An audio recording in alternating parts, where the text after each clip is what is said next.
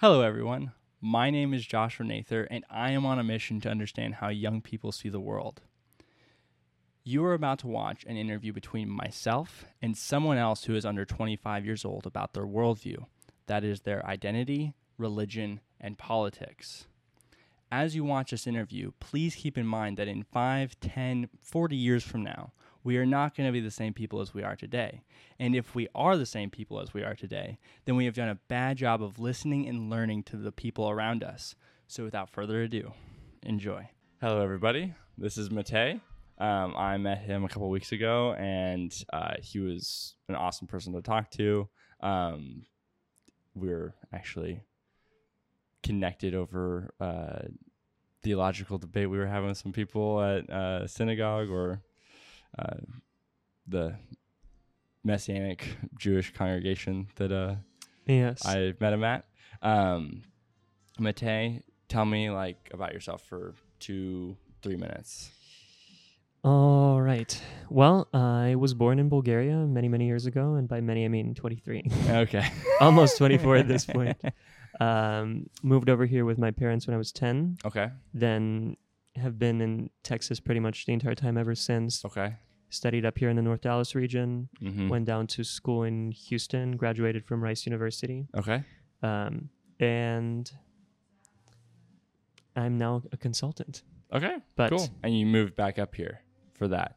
Is family here in the Yes. DFW for you? Yes. Okay. My parents live here. The rest of my family is in Bulgaria still. Okay. Yeah. But I've met a lot of great people Okay. everywhere I've been, praise God, and definitely meeting the Lord on the way of this long intercontinental journey has been a huge highlight, as you brought up at the beginning how we ended up meeting at a Messianic congregation, which is also not the place where I saw myself being. Yeah. 20, like at 23, it wasn't, I'd grown up Protestant, not Jewish by background, or I had Jewish friends, but they, Jewish Christians is sort of it's the one thing that's really not allowed. You could be Jewish in anything except believe in Jesus, pretty much. Yeah. Unironically, which is very sad. But yeah, it was just kind of through an incredible act of series of providence. Are you Jewish in background? No. Okay. No. So that's my point. I am a Gentile through a series of events, ending up at a Messianic congregation on a Saturday, and then we meet, and now here we are. Okay, sweet. What are key points of your identity? Key points of my identity. That's a really good question. It would be centered around the Lord Jesus, being adopted as a son of God. And I realize, as you ask that question, how important that identity is, precisely because as an immigrant, sometimes it's very difficult to transition, to find yourself, to see that you're forgetting a lot about your home country in your native language. I can still speak Bulgarian, but it's like I left after I graduated from 4th grade in Bulgaria. So my linguistic capacity is of a somewhat talented 4th grader, right? Like I can speak quite well because I still speak with my parents, but imagine being at the literary educational level of a 4th grader in your own home country. Yeah. But then moving to America, I have become an American. I've always wanted to embrace this identity. And yet at the same time, I think Christianity has given me a lens through which I can acknowledge the things that are wrong with America, while at the same time being profoundly grateful for all the things that are right. Yeah. That especially people that are born here may be blind to, because they've never lived abroad. They've never seen what it's actually like. Small things here feel enormous, whereas in the grand scheme of planet Earth, they're actually rather small inconveniences and small injustices. Yeah. Well, I later, if I don't remember, try to remind me. I want to ask you about what you think the people here are blind about, but we'll pause that. So it sounds to me like your identity in Jesus creates a kind of like a foundation for you to have like a home or like identity separate from being Bulgarian or American. But it sounds like those are also some parts of your identity. Yes, I think identity comes in layers, and there's something. I think there's only one thing that's appropriate at the deepest layer, and it's our relationship to God. And then out of that, it doesn't compete with every other identity. It does compete with some identities. There's some things that you cannot identify as and you cannot live as while being in a proper relationship with the living God of the universe. Yeah. But you can certainly be a faithful citizen to your country. Yeah. And there are a lot of passages in Scripture that indicate that in a variety of ways. Yeah, yeah. Submitting to authorities, seeking the welfare of the place where you've been placed, at least. Yep. That's what Israel was commanded to do in exile for their conquerors, literally. Yeah. Lots of examples in the Law of Moses as well. So wherever you look, there's a paradigm like, how do you behave well as a citizen in a way that's pleasing to God? Because pleasing God is the primary thing, and being a good citizen is an important secondary thing. Okay, yeah. Is there any other like secondary or third dairy? Third dairy. Sorry, I was being funny, but third layers of identity that come out of being a follower of Jesus, you would say? I think our familial relationships would be another important example. Like, how do we behave with our parents? Are we good sons? How do we behave if we have siblings? Are we good brothers? Are we good sisters? For people when they get married, obviously being a good husband, a good head of household, which is quite a controversial thing to say, but unapologetically so for everyone watching. Men, you're supposed to lead your households. Yep. Yes. Okay. Well, I'll go ahead and jump into this then. What experiences led you to being a follower of Jesus? That's an excellent question. Part of it does have to do with my background. So Bulgaria is a very nominally Eastern Orthodox country. Okay. It's the official sort of... Whenever you say nominally Eastern Orthodox country, what does that mean? Yeah, what does that mean? We have a tradition and cultural ties to Eastern Orthodoxy. So a lot of people will go light candles when they have a need, for example. But there's not a lot of widespread devotion, actual sincere, reflective devotion to God and to this faith and to this faith tradition. It's more, this is just part of our history. We go to church a couple times a year for a holiday. Kind of like how everybody celebrates Christmas in America, but there's a lot of people that don't celebrate it for what it was not originally in the recent history has been intended to celebrate. Yes. Kind of thing. Is that kind of how you mean? Yes, and I think I'm answering your question in the opposite direction so far, because you're asking me how did I end up becoming a Christian, essentially, and how did this become important to me? Yeah. And I think growing up in a nominal context, even though you're at least exposed to the faith, it's often an obstacle because you're desensitized to the treasure next door. It's like growing up as a millionaire's kid. You know, you don't realize just how significant it is that you have access to this much wealth and opportunity. Yeah. And you can tarnish it and squander it. But my dad went to England for a little bit and then came back a Protestant. And then he started going to church at a Protestant church pretty regularly. Okay. And so to be a Protestant in Bulgaria is almost invariably to be much more devout because it's so rare. And it's misunderstood. Yeah, a lot of people, it's like departing from what's traditional, and it's departing from all the cultural ties to orthodoxy, which is what everybody cares about. You know, it's not the actual essence of the faith. Yeah. For most people, they're definitely devout Eastern Orthodox people. Okay.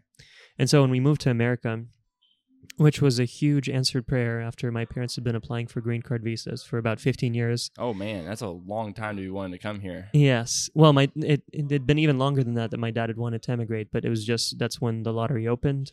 Whoa. And so they'd been applying every year. And then they started applying on my behalf as well, because you can apply for your kids too after a certain age. So they'd essentially just given up because they were in their early 40s. It's, It's the time where you realize I need to settle down. Yeah. And then the letters came, and we came to America. So my dad was like, we need to start going to church regularly as a family. So I grew up from 10 to through the end of high school through 18 in a Protestant church setting. Okay. non-denominational, functionally Baptist church, as Mhm. most non-denom Okay. churches tend to be. Yep. But was really blessed by the people there, but I didn't really get it. And part of the thing is I struggled with intellectual doubts. I struggled with sin, and what kind of intellectual doubts did you? Kind of intellectual doubts. I had a really good friend in middle school and early high school who was an atheist. So he was listening to a lot of the typical atheist podcasts, and then we were having conversations. Okay. And I realized I didn't have answers because I couldn't. I mean, my knowledge of the Bible was very, very, very rudimentary. Okay. And a lot of these questions have to be settled at a worldview level, which I think you would quite like. Yeah. Because usually an atheist will come along and will say something like, well, the fossil record. And then the fossil record is true evidence and it definitively means this. And Genesis says something totally different about creation. So Genesis is wrong, so the God of the Bible is fake. And in essence, first of all, there's so much written on how to read Genesis. And that doesn't mean I do think some views are more of a cop-out. Realistically, like some readings are less plausible than others, and they're trying too hard to reconcile with a scientific consensus that they see as utterly untouchable. But the truth is, on the one hand, we should be willing to revise our reading of passages without deforming the passages. Yeah. And on the other hand, evidence is never self-interpreting. So just because there exists evidence out in the universe and somebody's told you it means this, that actually doesn't mean that's the correct interpretation of the raw data that exists. Yeah. And that was really big for me to come to at a later point in life in college, because I realized, again, raw evidence, never self-interpreting. It's our presuppositions, our fundamental axioms about reality that define then the meaning that we get out of evidence. And so, of course, for the atheist, those axioms are naturalistic. So there is no room for anything supernatural. Yeah. And so it's not like there was a neutral examination of evidence that led that person to conclude God doesn't exist, because that neutral examination is not really possible. Because how do you have indifference in your fundamental presuppositions about the universe? Yeah. It's more you have to do hypothesis testing of entire worldviews. It's like, when I look at all the raw data in the universe, let me take atheist presuppositions. How much can I explain? Why should I even live? And the reality is, like, atheism can't even answer the question of, how do I know truth? Yeah. Because if my mind is just a bunch of chemical reactions, in essence, no different than, say, indigestion. There's no fundamental difference. There's no sophistication layer. There's no meaning layer. There's no. In fact, you can't even be sure that what's happening in your head is coherent just because it feels coherent to you, because everything is random in the universe. There's no telos. There's no goal. There's no. Yeah. Everything is just any sense of order is apparent because you evolved to feel a sense of order in a random universe. So at that point, it doesn't even matter if atheism is true, because if it is, it doesn't matter what's true, because nothing matters. Yeah, so the like natural conclusion for an atheist is nihilism, Correct. Like, there's no actual. So if you're on you're trying to find the purpose of living, it's really hard to seek out atheism as a purpose, like whenever you're looking for purpose, because it's, or at least have that as a worldview.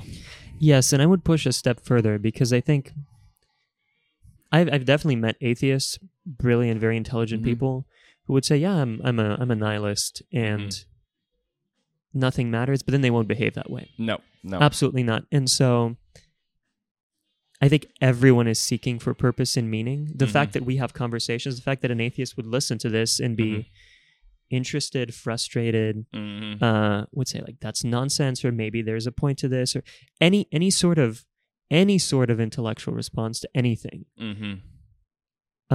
implies an interest in meaning. It requires that you be interested in meaning. So if you say you're not, you're already lying to yourself just by being engaged in this conversation at all.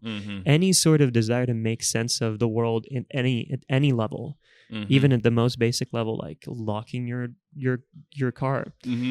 Every most basic activity requires some sort of why, a meaning, a purpose. And so I've never met a nihilist that even began to live that way. So I think it's just it's a form of deep self-deception that we're all prone to. Yeah. It's yeah. Okay. Cool. That's helpful to know that those were the questions that you were wrestling with. Well, and sorry, I should finish the answer to the original question. Yeah, it's all right. This was very helpful for me to fortify the intellectual part of me, but there's also an experiential part, I think, when it comes to looking for faith. Mm-hmm. And at one point I realized that I was now starting college. Mm-hmm. I have all the freedom to do whatever I want, basically. I don't live with my parents anymore. Yep. All the temptations of the world are at my fingertips, and I can choose which path to take. And I know that God does not meet halfway. Like, you either walk his path with full devotion, or you don't at all. Yeah, or he'll spit you out. Yes. Mm-hmm. Yeah.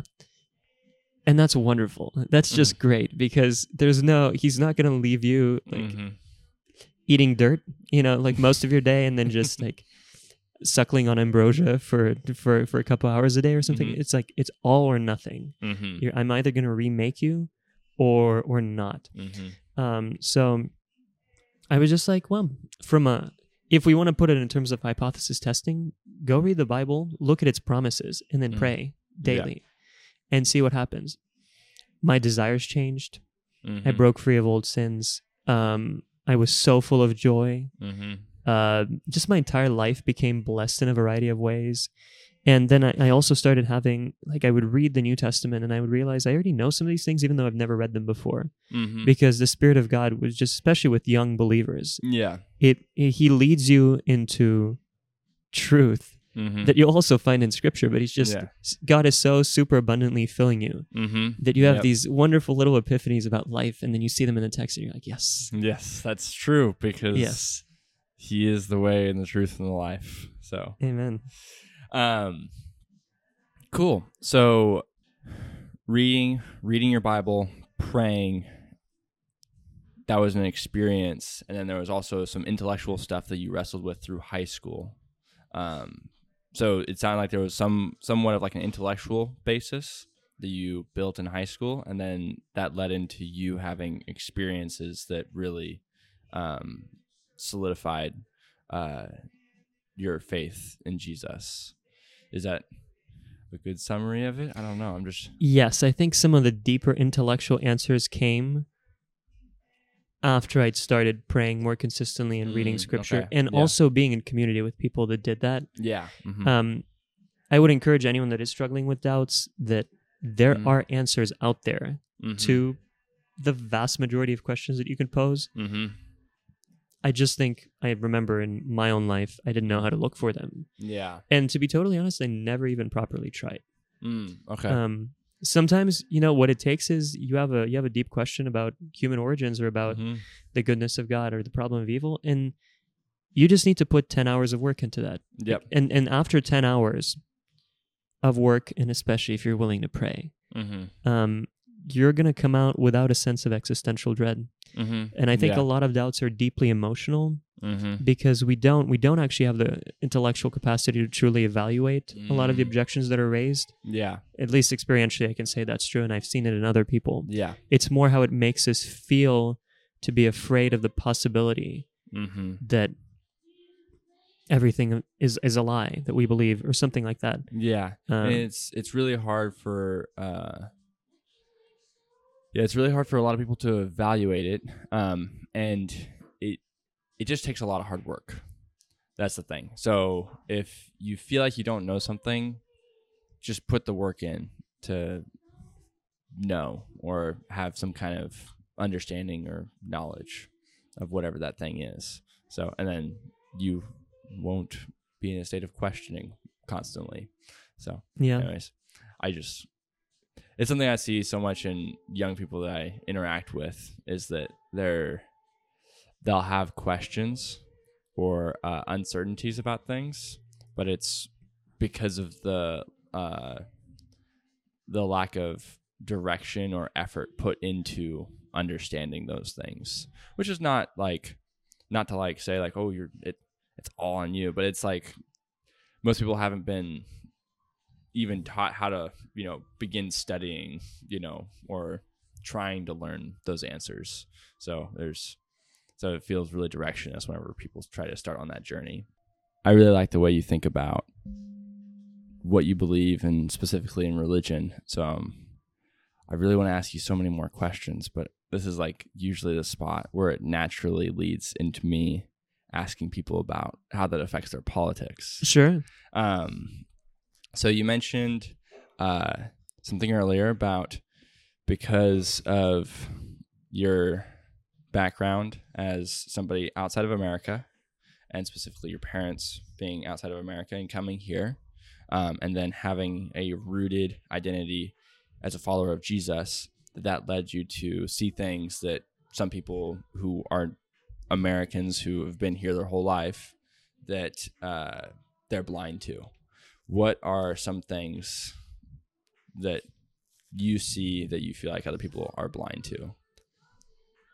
I think there's a sense of gratitude for opportunity that comes with the comparison. You know, if I were still in Bulgaria, I would never be able to go to a school like Rice. And they don't have a school like that, or it just you wouldn't be able to, period? Well, like that is kind of hard to define. There are good institutions of higher education in Bulgaria. Okay. But some of the opportunities you get at Rice, the caliber of professors that you get to work with, and then also the sheer name recognition of some of these places that you have access to in the United States is just unparalleled anywhere in Eastern Europe. But beyond that,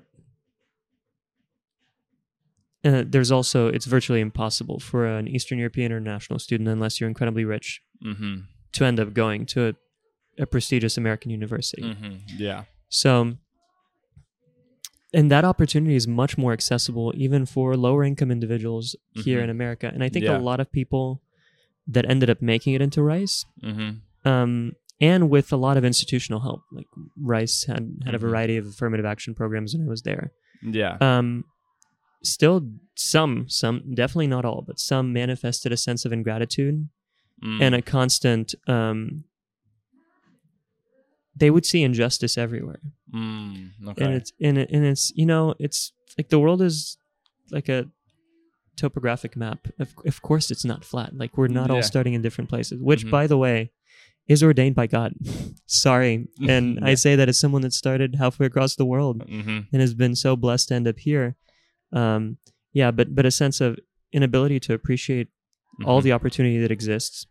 Another one is constantly looking for other sources of injustice and discrimination. As someone who's lived in Eastern Europe, like I can definitely tell you, in every place that I visited, discrimination tends to be significantly worse in other parts of the world, which doesn't mean that whenever it genuinely happens here, it's okay. Or it's invalidated, but... Yes.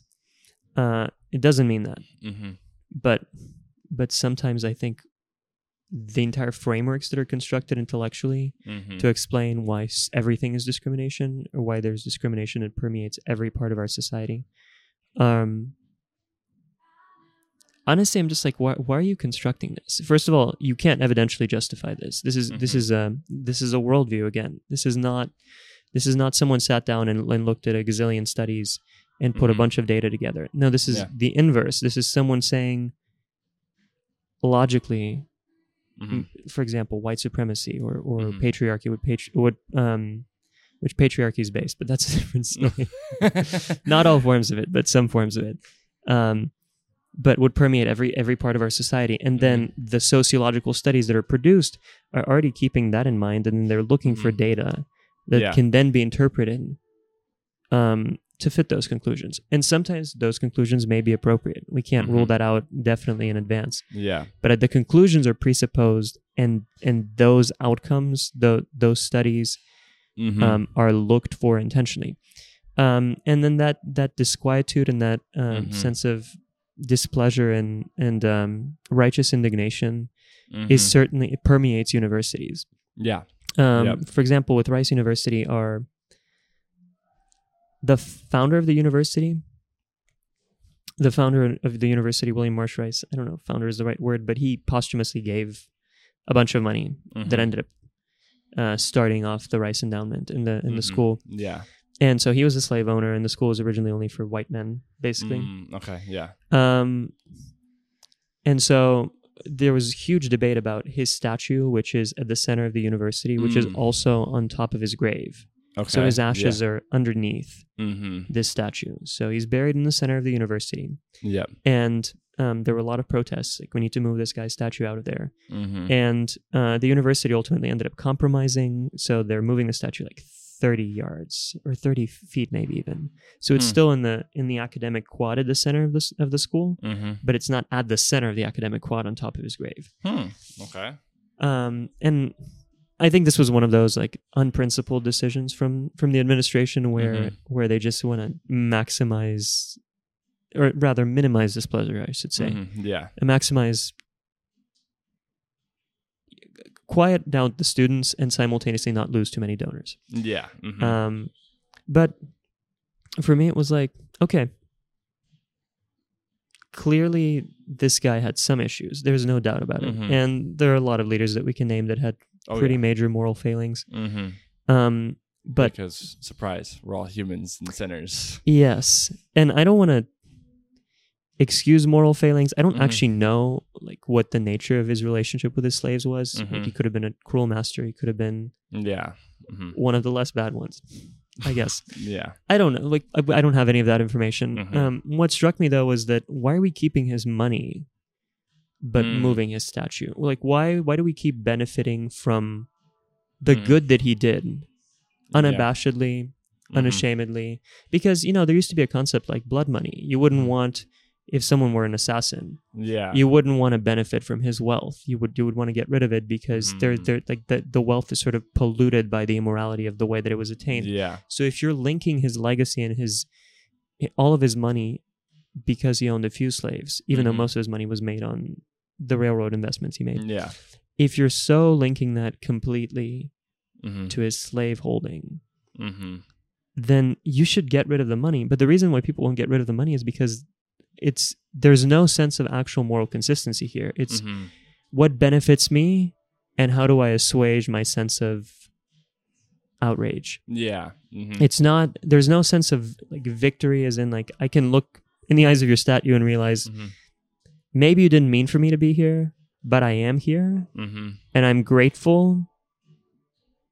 And I mean, I don't know if you've wronged me in any way, I forgive you sort of thing. I don't, it's kind of hard because he hasn't personally wronged you, but there's a sense of, I don't need to feel looked down upon by your grave. I'm actually just thankful that I get to be here. And as someone that comes from, again, an Eastern European country, we are white, we're second class white, if that makes anyone feel better out there listening. But, it's like he wasn't even thinking about me. You know what I'm saying? Like it's America had its own issues. It had its own issues with race. Eastern Europeans weren't even like, nobody cared. Like the Irish were lower class whites. Eastern Europeans were like, who are these people? Yeah. You know. So, what would whenever you say second, and just kind of joking. This is a joke. Yes. Yeah. So The reason I ask is because are there any racial tensions that you feel like even whenever you visited between different ethnic white people in Eastern Europe or Bulgaria specifically? Really good question. Europeans are incredibly adept at finding ways to dislike each other for a variety of reasons. Okay, yeah. And it sometimes it's across what we Americans would more naturally perceive as racial lines. But in Europe, it is primarily ethnicity driven. You know, like Bulgarians and Macedonians can hate each other, even though they're genetically the same, even though their great grandparents are the same people. Yeah. And the division between some of these regions was very politically motivated.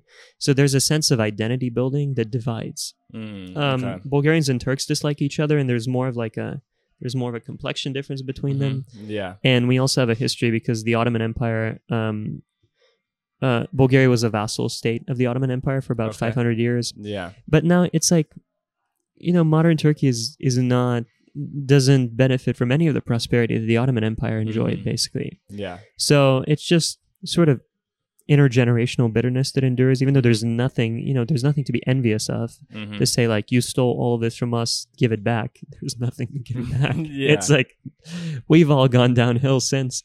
They just find things to be upset about it. I think there are always reasons to be intergenerationally upset. And I think the final example I was going to give was the relationship between basically every European nation and the Roma minority in those countries. And I'm definitely not educated in the state of those relationships in most of Europe. In Bulgaria, very limited exposure to the actual sociological problems there.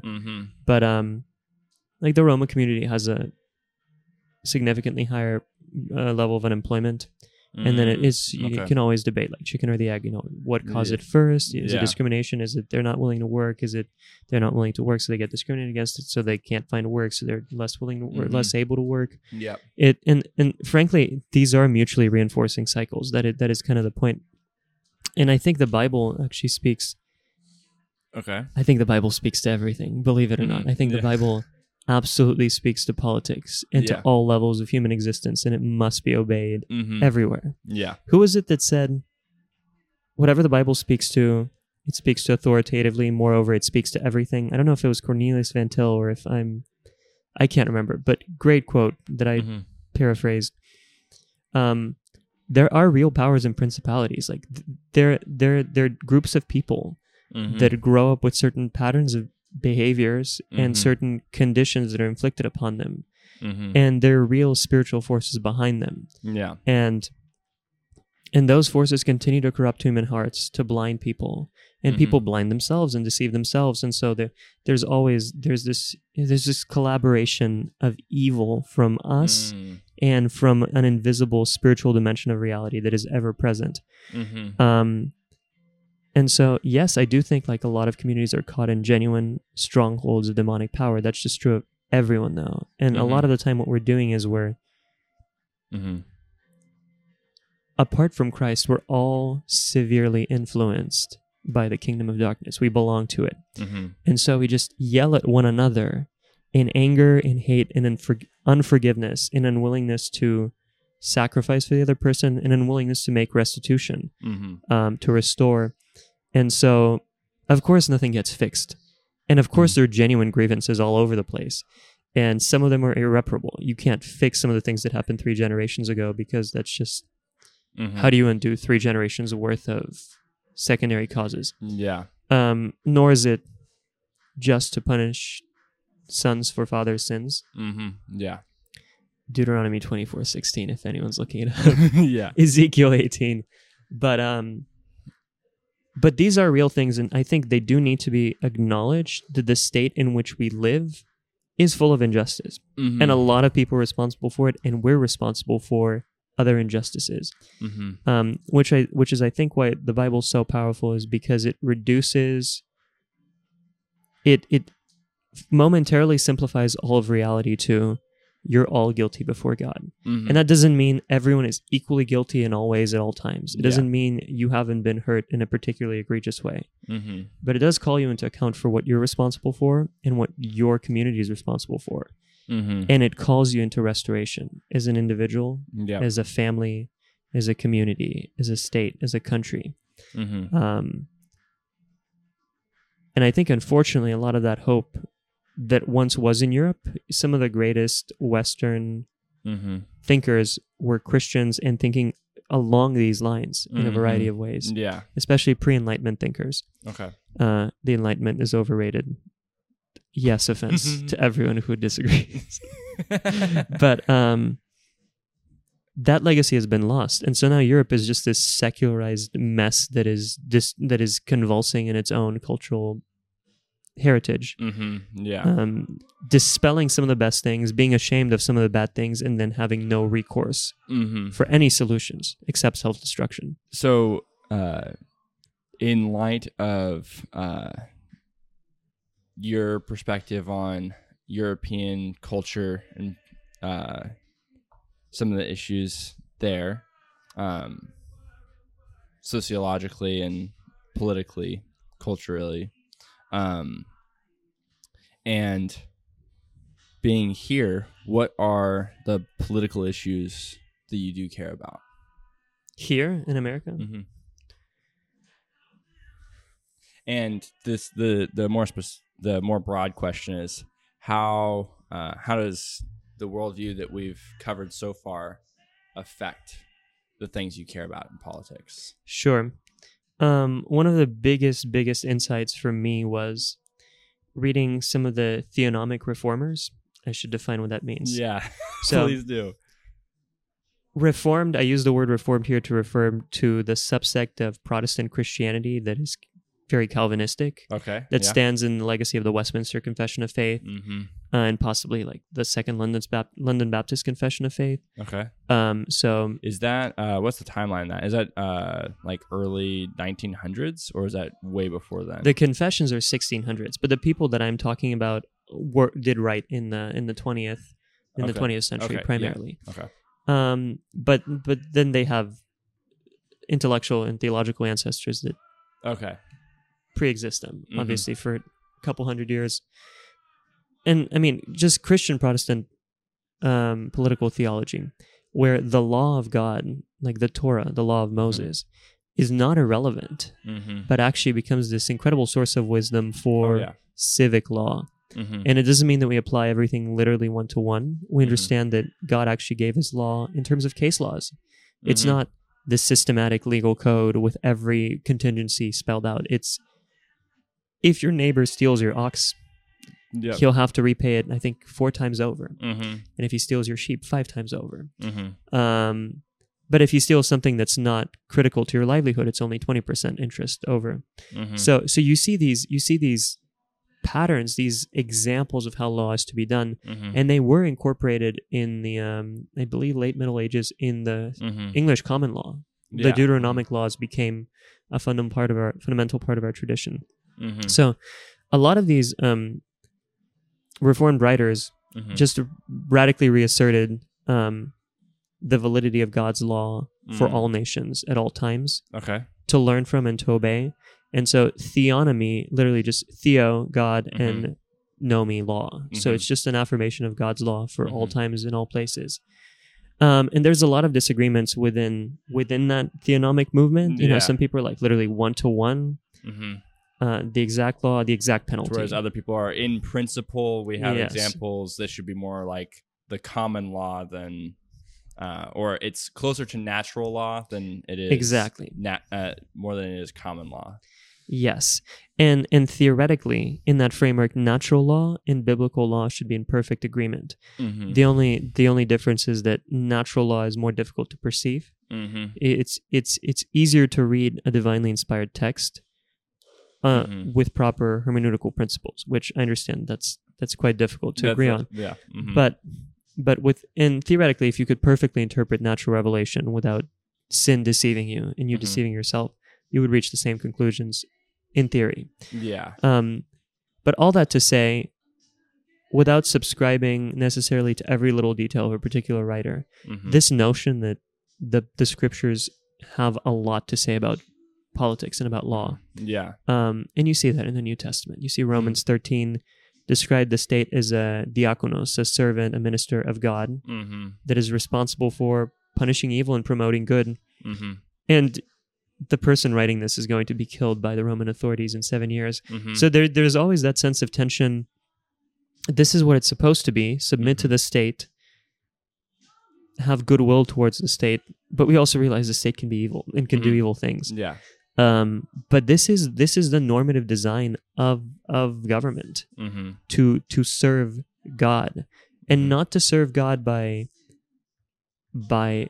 enforcing every fundamental aspect of morality, because you cannot enforce the invisible things.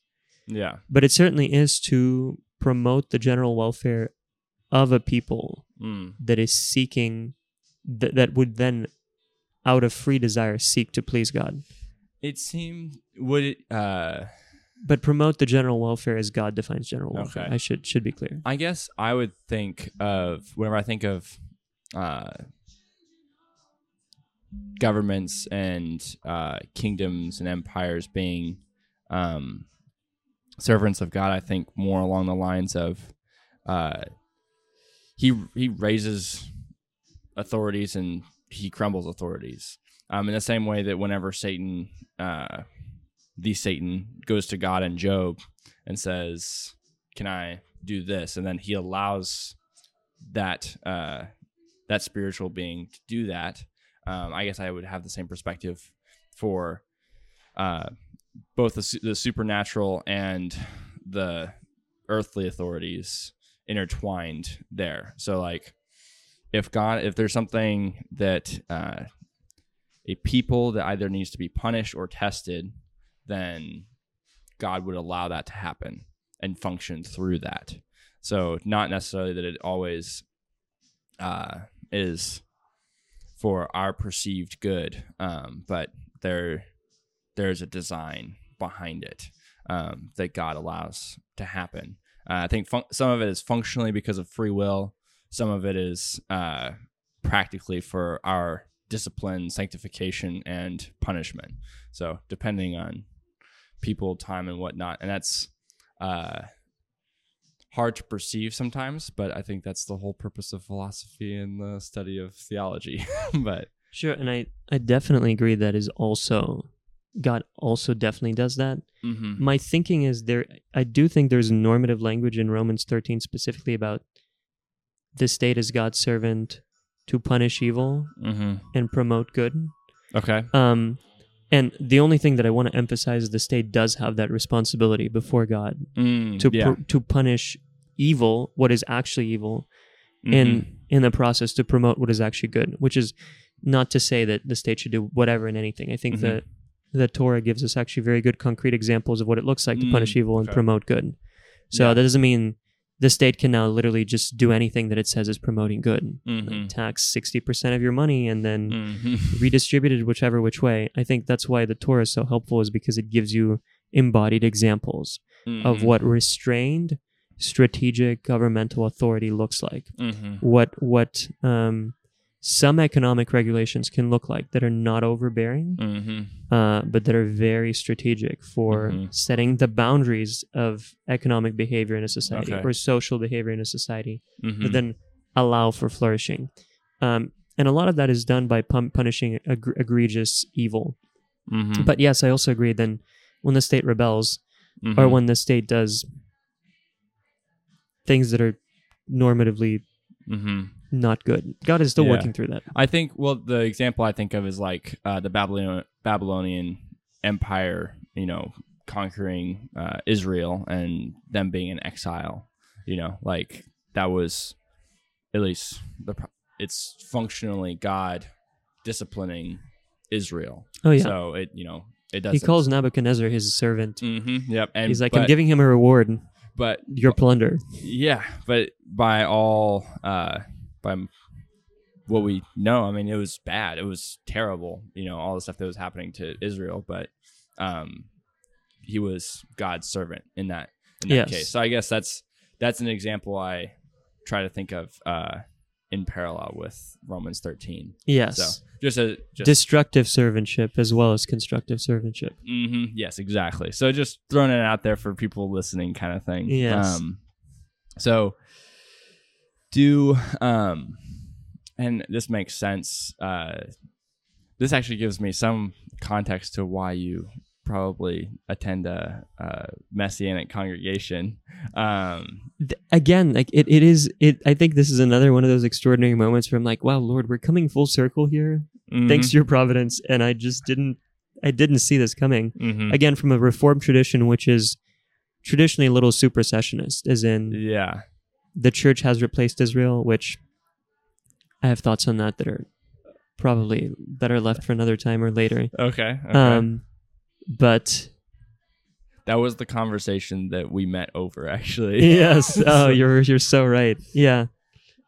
That was a good conversation. It was. So we don't have to recover it here. No. But it's just cool coming full circle from there. I would like to acknowledge that there are a variety of traditions that honor God's law, in ways where they have more in common than I think they would initially anticipate. And that's awesome. That's just wonderful that you could be Messianic Jewish or Reformed Christian or maybe Catholic. And you can all come to very similar conclusions if you have a high regard for God's law that is written in nature and expressed in Scripture. And you just want a state that actually isn't actively destroying and rebelling against God, even though God can and does use that as He pleases. But I think we should try to be used by God in blessing and in constructing rather than in cursing and in destroying. Yeah. Okay. And this is just jumping into a little bit of like a theological thing here, just because I listened to a teaching on it yesterday, and I enjoyed listening to it. And it was on 3 different passages, but the one that stands out to me that's relevant to this conversation is, I believe it's Matthew 19, where it talks about divorce, right? So, I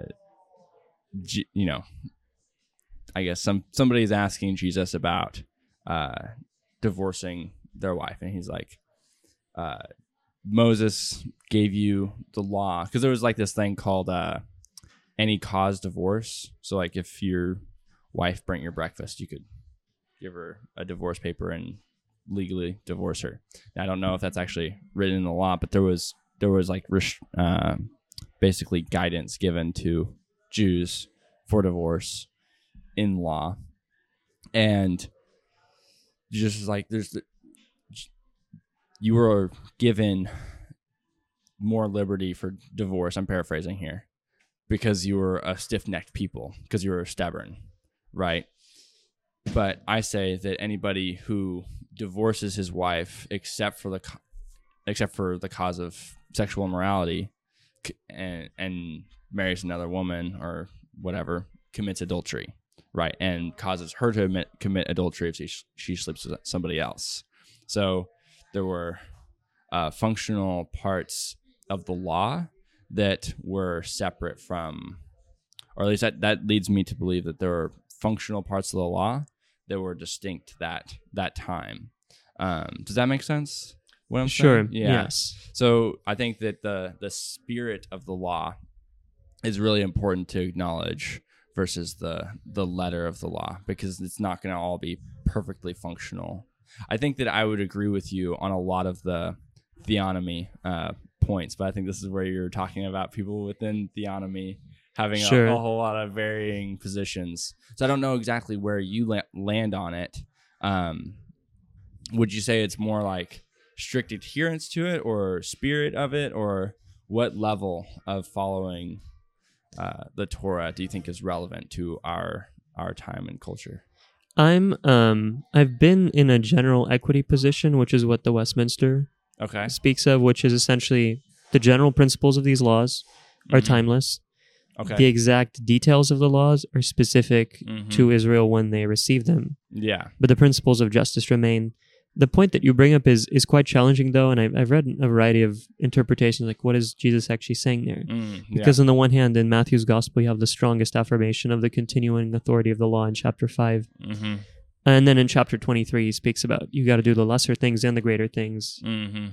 Both. Don't neglect either. Yeah. But in chapter 19, there's also the element of, just in general, what is the state supposed to do versus what is an individual that's following God supposed to do? Definitely, I think it's quite unambiguous from chapter 19 that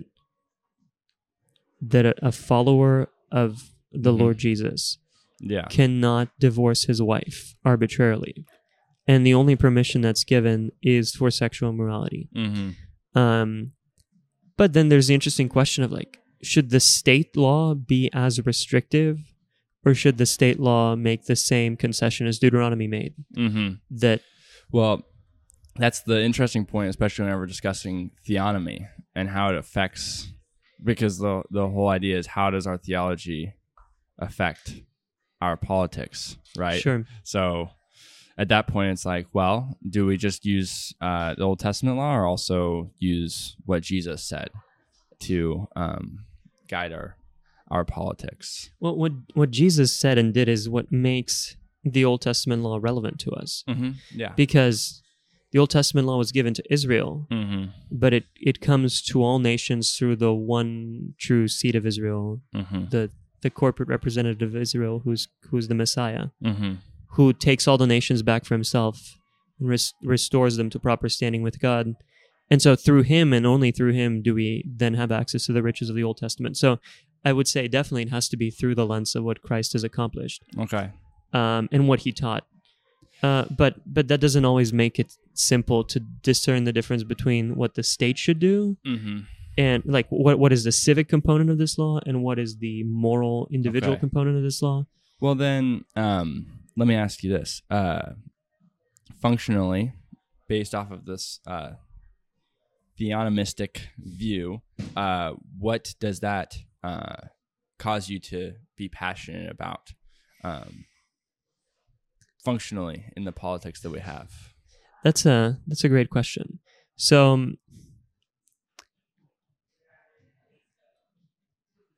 I do think there's a very good biblical case to be made that having very high taxes is actually immoral. I agree. Yeah. I agree. And we can go through that. I think one of the finest examples is in 1 Samuel when Israel asks rebelliously for a king like the other nations Mm-hmm. in rejection to the kingship of the Lord Mhm. exclusively over them, which to have a human king was fine because Deuteronomy speaks of that. Mm-hmm. But to have a king to be more like the nations is catastrophic. Yeah. And so they get that. And one of the curses is they'll take 10% of your produce. So 10% tax on top of the tithe that was already instituted was Mhm. burdensome. Yeah. And then he'll take your sons and daughters as Daughters. slaves Mm-hmm. right next to the taxation. I can't believe after this was presented to them that they said yes. Like, Yes. what on earth? Because, anyways, like your sons will go to war. He'll take your daughters as slaves, and it's just like, wait, what? Yeah. You heard this and you were like, yes, we want to. Yes, yes. Please explain. Actually, don't explain. I don't need to know. Anyways, But on the other hand, and I used to be very libertarian in my Mhm. understandings, but at the same time, I do want to acknowledge there are passages like the Jubilee Mhm. and years of release and the reinstatement of traditional clan-based territory, Mm-hmm. except in cities, in the Torah, and that the Torah is incomplete without those economic resets. Mm-hmm. So they're just, and a lot of them are less radical once you think about them than they're sometimes framed as. To say that you cannot permanently sell land in the Mhm. countryside is just to say that you can sell leases on land, and Mhm. it explicitly explains you should price it based on how many years of harvest are left. Mm-hmm. So you're just not permitted to permanently sell off land, which is an Mm. economic safety feature, but it actually allows the market to function freely within those strategic economic constraints, which is something I think we can learn from, because it shows you what economic regulation can look like. It needs to be thoughtful, strategic, to put boundaries against abuses and Yeah. against against a small group of people starting to own up everything, Mhm. which says quite a bit about like mega corporations today. Mhm. Yeah. And speaks to people that have a more populist mindset, Mhm. and to people that have a more conservative mindset, and to people that have a more liberal mindset. Yeah. Scripture has something to say that answers the concerns of all sorts of people. Okay. But it does that while still allowing market forces to function that I know that Mm-hmm. a lot of us are quite fond of in the West. So it sounds to me, I'm just trying to track here, that you were libertarian, but based off of the economic restraints you see in the Old Testament, it leads you to be less libertarian to provide more constraints on large corporations. So, and part of these thoughts are not yet fleshed out. I think there are genuine concerns about corporations, and we do need to, when we read Scripture, I think it's easy to just, there are two areas we can fall into. Either hyper-systematizing everything to the point where some of the minority teachings in the Bible, like some of the less prominent teachings, or some of or even sometimes entire like lines of thought that just don't fit into our systematic theology, are totally suppressed. So we compress a 3-dimensional image into 2 dimensions. That's one problem. But then another problem is only reading a certain few passages that make sense to us and we like, and then just not paying attention to the totality of Scripture. And in both cases, we're silencing the multifaceted nuance of what the Bible says. So I think sometimes we do that in daily living. We try to prioritize a certain vision of capitalism and free market so much that we don't step back to think like, okay, but maybe there's a border that the Bible will draw here on this excess. And that matters more than what they told me about Adam Smith in college, right? And how many of us have actually read The Wealth of Nations, like 600 pages of archaic language, and a guy just vibing with some things that he saw on the way back home from something. And then he wrote economic theory out of it, and a lot of it is brilliant. But I think for me, the fundamental thing is an openness to let the Scriptures speak, to learn from also the great minds of the patristic writers and other writers in multiple Christian traditions and what they've said about these texts, and to learn from history, what God has done in history, what our successes and our failures have been, and to always seek to be obedient to the text with a willingness to let go of what we grew up with and what we were taught. Yeah. So be willing to learn, grow, and look at data outside of a conclusion. So like don't have a conclusion and just look at the data to affirm your conclusion, like you said earlier. Sure. Yes. And give Scripture epistemic priority, to use big words. Okay. Is there any kind of like organization that you're a part of that, or activist things that you do to that your belief in theonomy and politics and whatever else cause you to be a part of, or write petitions, or how you vote, anything like that? I've stepped back from some of my political enthusiasm a little bit because I noticed that a couple of years back that it was starting to bear on me and embitter me a little bit. Just being frustrated with everything that's happening, and that doesn't help. That's relatable. Yeah. I have friends that are quite active. I have friends that are quite active in the abolish abortion movement. Yeah. And so they're quite dissatisfied with the pro-life wing because, they'll say like abortion is killing a human being, blah, blah, blah, blah, blah. And then they're like, okay, let's pass a law that treats it that way. And then the pro-life movement will say, this is outrageous. This is harming the movement. And it's like, okay, then, but why were you speaking as if you thought this was murder, if you're not willing to treat it that way? So there's a lot of, there's a lot of back and forth dissatisfaction, and the number of people that are actually willing to go all the way with what they see as fundamental principles are quite few. But on the other hand, you feel like that? I think so. Okay. I think most people are not willing to be intellectually consistent with their own thoughts, with their own views, and a lot of the time that's good because we have many wrong views. So whenever we're right on something, sometimes it's bad that we're not right on something else. But whenever we're wrong on something, at least you're not wrong on two things. Yes. Kind of thing. Yeah, and I wouldn't use that as a safety principle. I would just I would try to humbly pursue as much truth as possible. But and let's not be postmodern. Not every question is equally difficult. Yeah. There are some times where the truth is pretty plain to see, and we just don't want to. Yep. And other times it is a little bit more complicated, but that doesn't mean that we have to overcomplicate everything. Yes. So, okay. So not as active right now. You notice a shift in your heart, so you kind of stepped back from it a little bit. Where do you land on? Can I ask you where you land on abortion? Sure. I think it should be legal, and the women and the doctor should be prosecuted to the full extent of the law. Okay. Yeah. All right. I like it. I think that's actually just a basic consequence of what we believe about the child being a human being, and also about women being able to make full autonomous decisions that they're responsible for. Yep. I do want to add this though. I do understand that there is special concern. There's on the one hand the ideal vision of where we want to get to, and there's on the other hand how much we've been lied to, and we've been told for generations like this is increasingly, we're being told, this wasn't always it used to be like a last case resort that's kind of maybe morally ambiguous, but you have the right to make that decision. And now it's something that's celebrated in a victory to get an abortion. It's an assertion of your own control over yourself, your own autonomy, your own value as an independent human being. And the lies run so deep that I understand.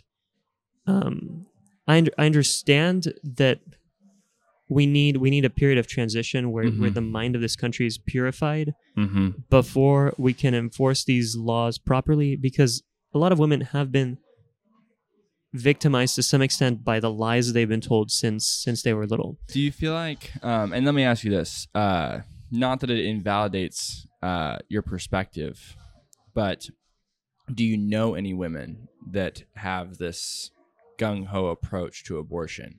Or is this mainly a perception from media that... Oh, no, I was in college until about a year and a half ago. Okay. I had multiple friends that were... genuinely friends that were devastated by Roe coming crashing down, and like they would march, they were very active. Okay, so they're very pro-choice. Yes. Okay. And again, this is one of those challenges of this is why I say there are powers and principalities behind this, because I feel like I can actually love people that I fundamentally disagree with, that I think are even doing evil things. But it doesn't prevent me as seeing them as people that need God's mercy and rescue. Yeah. In the same way that I did and I still continue to actively need. Even though there is a difference once you become incorporated into Christ, that you are rescued and you continue to be saved continually. But but I think on the other side, that's definitely not what's experienced. It's the same thing with the transgender issue. Like, how do I tell you I love you and I genuinely care for you, and therefore I cannot affirm everything that you believe about yourself? Because it is leading down a path to destruction. How do I tell you, I love you, I care about you, I like spending time with you, I want to be as honest and as frank with you, and at the same time I disagree with, I think what you're doing is catastrophically wrong. Like, it is ethically horrific. And all the parallels to child sacrifice in the ancient world, very, very apt, incredibly appropriate here. There are a lot of ways in which we live in a deeply mythologized world, and we're so proud of ourselves that we think it's rational and scientific, it's modern. But in reality, sorry, I hope this is not too much of a tangent. No, it's all good. I've been rereading The Lord of the Rings, and then the Tom Bombadil chapter, the first one, anyway, where his wife walks in, and she's introduced as Goldberry, daughter of the river, had me thinking about how one of the fundamental features of mythology is this capacity to link the inanimate with the animate, and to link one species into another. It's like Mowgli was raised by wolves, or like Beowulf, or Goldberry, daughter of the river, Seamus and Remus, and exactly like how they were raised by wolves, and they were anyways. It's the Roman mythology, but and what is evolution if not the ultimate like systematized link between the inanimate, the evolution with abiogenesis at the beginning, between the inanimate and the animate, between species and another. Abiogenesis as in non-biogenesis? As in abio, non-life, genesis, the origin of life from non-life.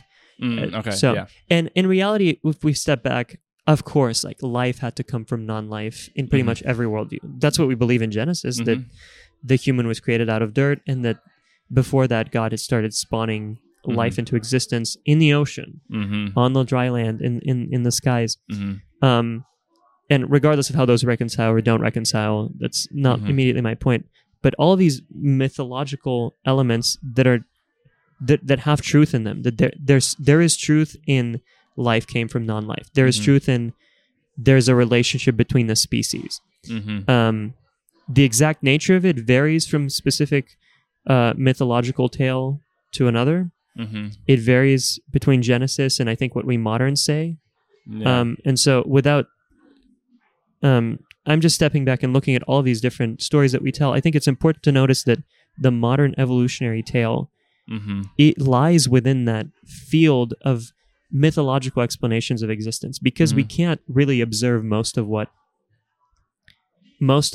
textbooks will ultimately conclude, most of what scientists will piece together. There are limited pieces of evidence that exist in certain places in the historical record, in the fossil record. And then we draw the lines based on certain assumptions that are sometimes non-falsifiable. You can't falsify the assumption of survival of the fittest. Just you presuppose that the fittest survives by definition, because by surviving, it is the fittest. So the fittest survives so it's a circular self-definition that sustains this worldview. And that doesn't mean that the worldview is inherently wrong. Just because there's circularity, every worldview has circularity. So we need to evaluate its validity elsewhere. But I say all of that because we do live in a mythological age. We just think we're so rational that we don't notice. We believe the same things about connections between animate and inanimate, between connections between the species, about, our child sacrifices don't have to happen in the context of an Aztec temple. They can definitely happen in a very sanitized, modern, scientific facility where you are sacrificing for the same things: economic prosperity, autonomy, freedom, a better life, a career.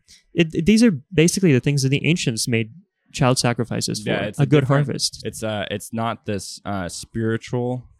It's not as directly spiritual idolatry as much as it is idolatry towards self, and it's almost like this very narcissistic perception of the world. Like everything is perceived about how it benefits me. So it's a form of worship of self. Yes.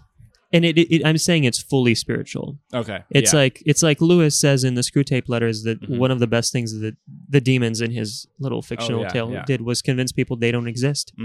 Well, I guess I would say I agree with you that it's fully spiritual, but it's not from the perspective of the perpetrator. It's not perceived as spiritual. Yes, exactly.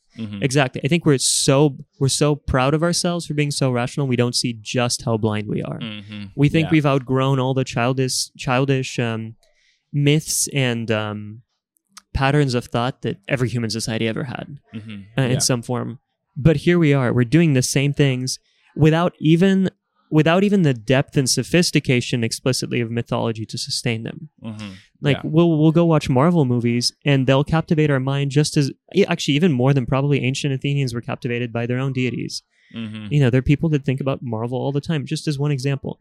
And a lot of Marvel movies are really fun. I'm not against them in general. But the fact that there's actually something more respectable about thinking Zeus is real, and so I'm going to live that way, then Tony Stark is clearly a fictional character, but I'm going to live with Tony Stark in my mind all the time and constantly be thinking about him.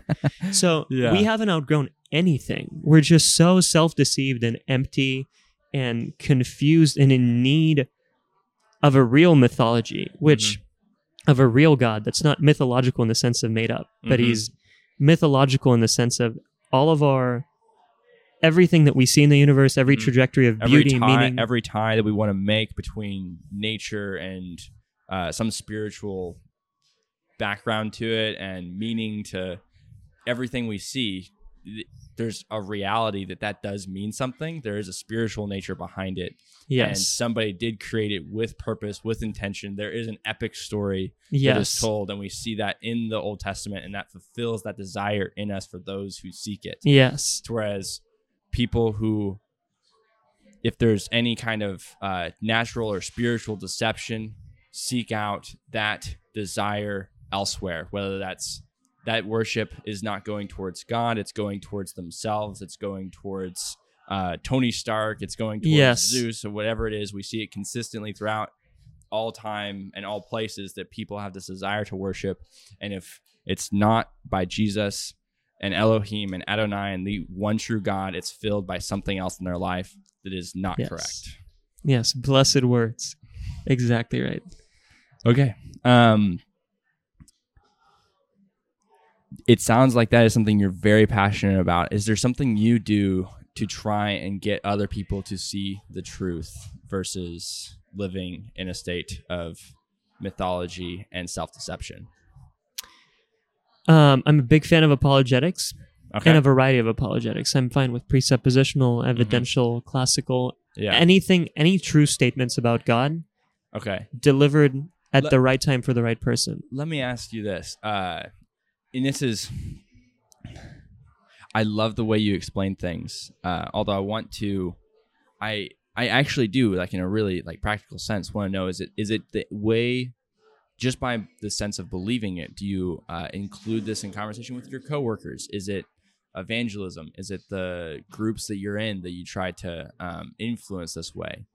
Or is it more just like this, like, it can be passive, like, okay, I'm not living an active in this season of my life. It's a different season of my life. But I just want to know, like, are you, just because it seems something that you're so passionate about and you're very articulate about it, is there something you're doing or actively seeking out to help other people out of this self-deception? Does my question make sense? Yes, yeah. No, that's a great question. I try to incorporate as much. I try to live in the way that God wants me to live. Okay. As best as I can understand it. And then to just openly, to resist the urge to be silent about God when there's a perfect opportunity. Okay. So just in everyday life, in everyday conversation, even sometimes replacing little things like, as luck would have it, or nobody really says that, but let me think, like good luck. I don't know, just, I think there's a tendency in us, in small things and in big things, to hold ourselves back, and we shouldn't. Like, I do try to talk about God freely at work, even when sometimes I feel like this is a little awkward, but it's like, no.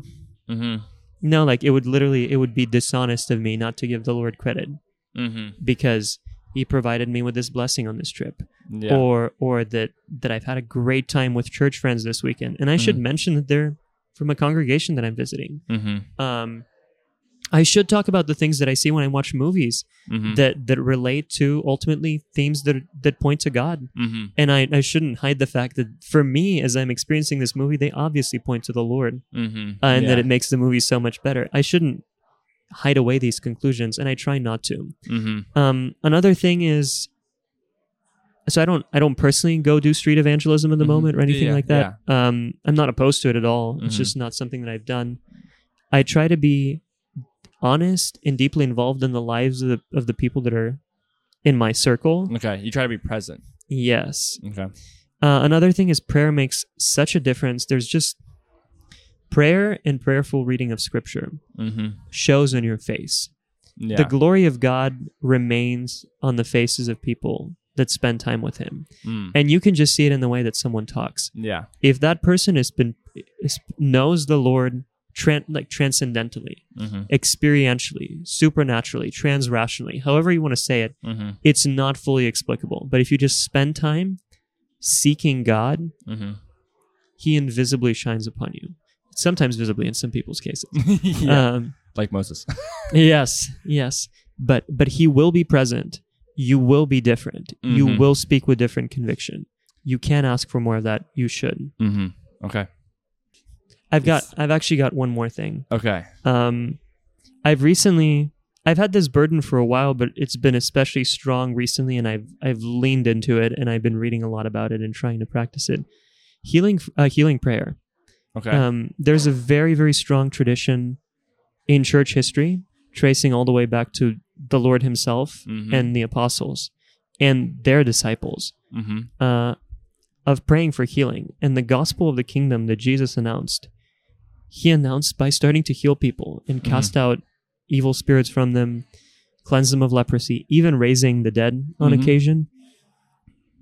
And there's been a healing ministry of healing prayer in the church always. It's never fully vanished. There have been centuries where people were more skeptical. Yep. But it's just such a fundamental part of the way Jesus presented the gospel. And there are many normative passages in Scripture that speak about God healing people that would repent of their sins and would seek Him There's James 5. There's Exodus 15, Exodus 23. There's Second Chronicles 6. We have the gifts of healings in 1 Corinthians 12. Jesus commands the apostles and then the 72 to go heal. And interestingly enough, in Matthew's gospel, the apostles are only called apostles once. They're just called the disciples, the 12 disciples, or Jesus' disciples everywhere else. And then they're told, go disciple the nations, teaching them to obey, baptizing in the name of the Father and the Son and the Holy Spirit, teaching them to obey everything that I've commanded you. And so in Matthew's own theological categories, where the primary category is not apostle, but disciple, and that generation of disciples is meant to replicate another generation of disciples, passing all of Jesus' teachings back or down from generation to generation. That would include the summons to go proclaim the gospel while healing and casting out demons and so on. And I'm not saying everyone has to do that, but it's really exciting to think about the fact that God is willing to meet people's needs and we just don't ask. And how many people would be willing to believe in a God that they see heal someone, in a God that heals them? And that's definitely possible. It's not like, I think the proclamation of the word has power in and of itself, but God is willing to supply a superabundance of evidence for his existence and his compassion, his character. Okay. And I just don't think we pray for it earnestly enough. Okay.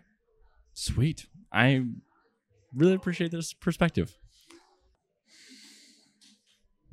What do you think the meaning of your life is? The meaning of my life in the abstract? I will actually, I've been talking about the Westminster Confession of Faith a lot, but I do think it sums it up really, really well. To glorify God and enjoy him forever. Okay. But specifically what that looks like in my life, I'm not entirely sure yet. Okay. I do have a burden for praying for healing. I've recently also been burdened with the sense that I have to go to Jerusalem sometime soon. Okay. There's a war in the Middle East right now, so maybe not immediately. Praying that the Lord does bring peace to that and repentance on both sides. Yeah. Acceptance of Jesus as the Messiah that he is. Yep. But beyond that, I don't know. I'm open. I want to surrender my vision of my life into the hands of God. Okay. Okay. You want? Are you in a prayerful season about what that looks like? Yes. Okay. Yes. Okay. So that's great. I love that. What? Man. Sorry, I got like a... Okay, there we go. Back to normal. What is something that you encourage other people to think about and ask themselves?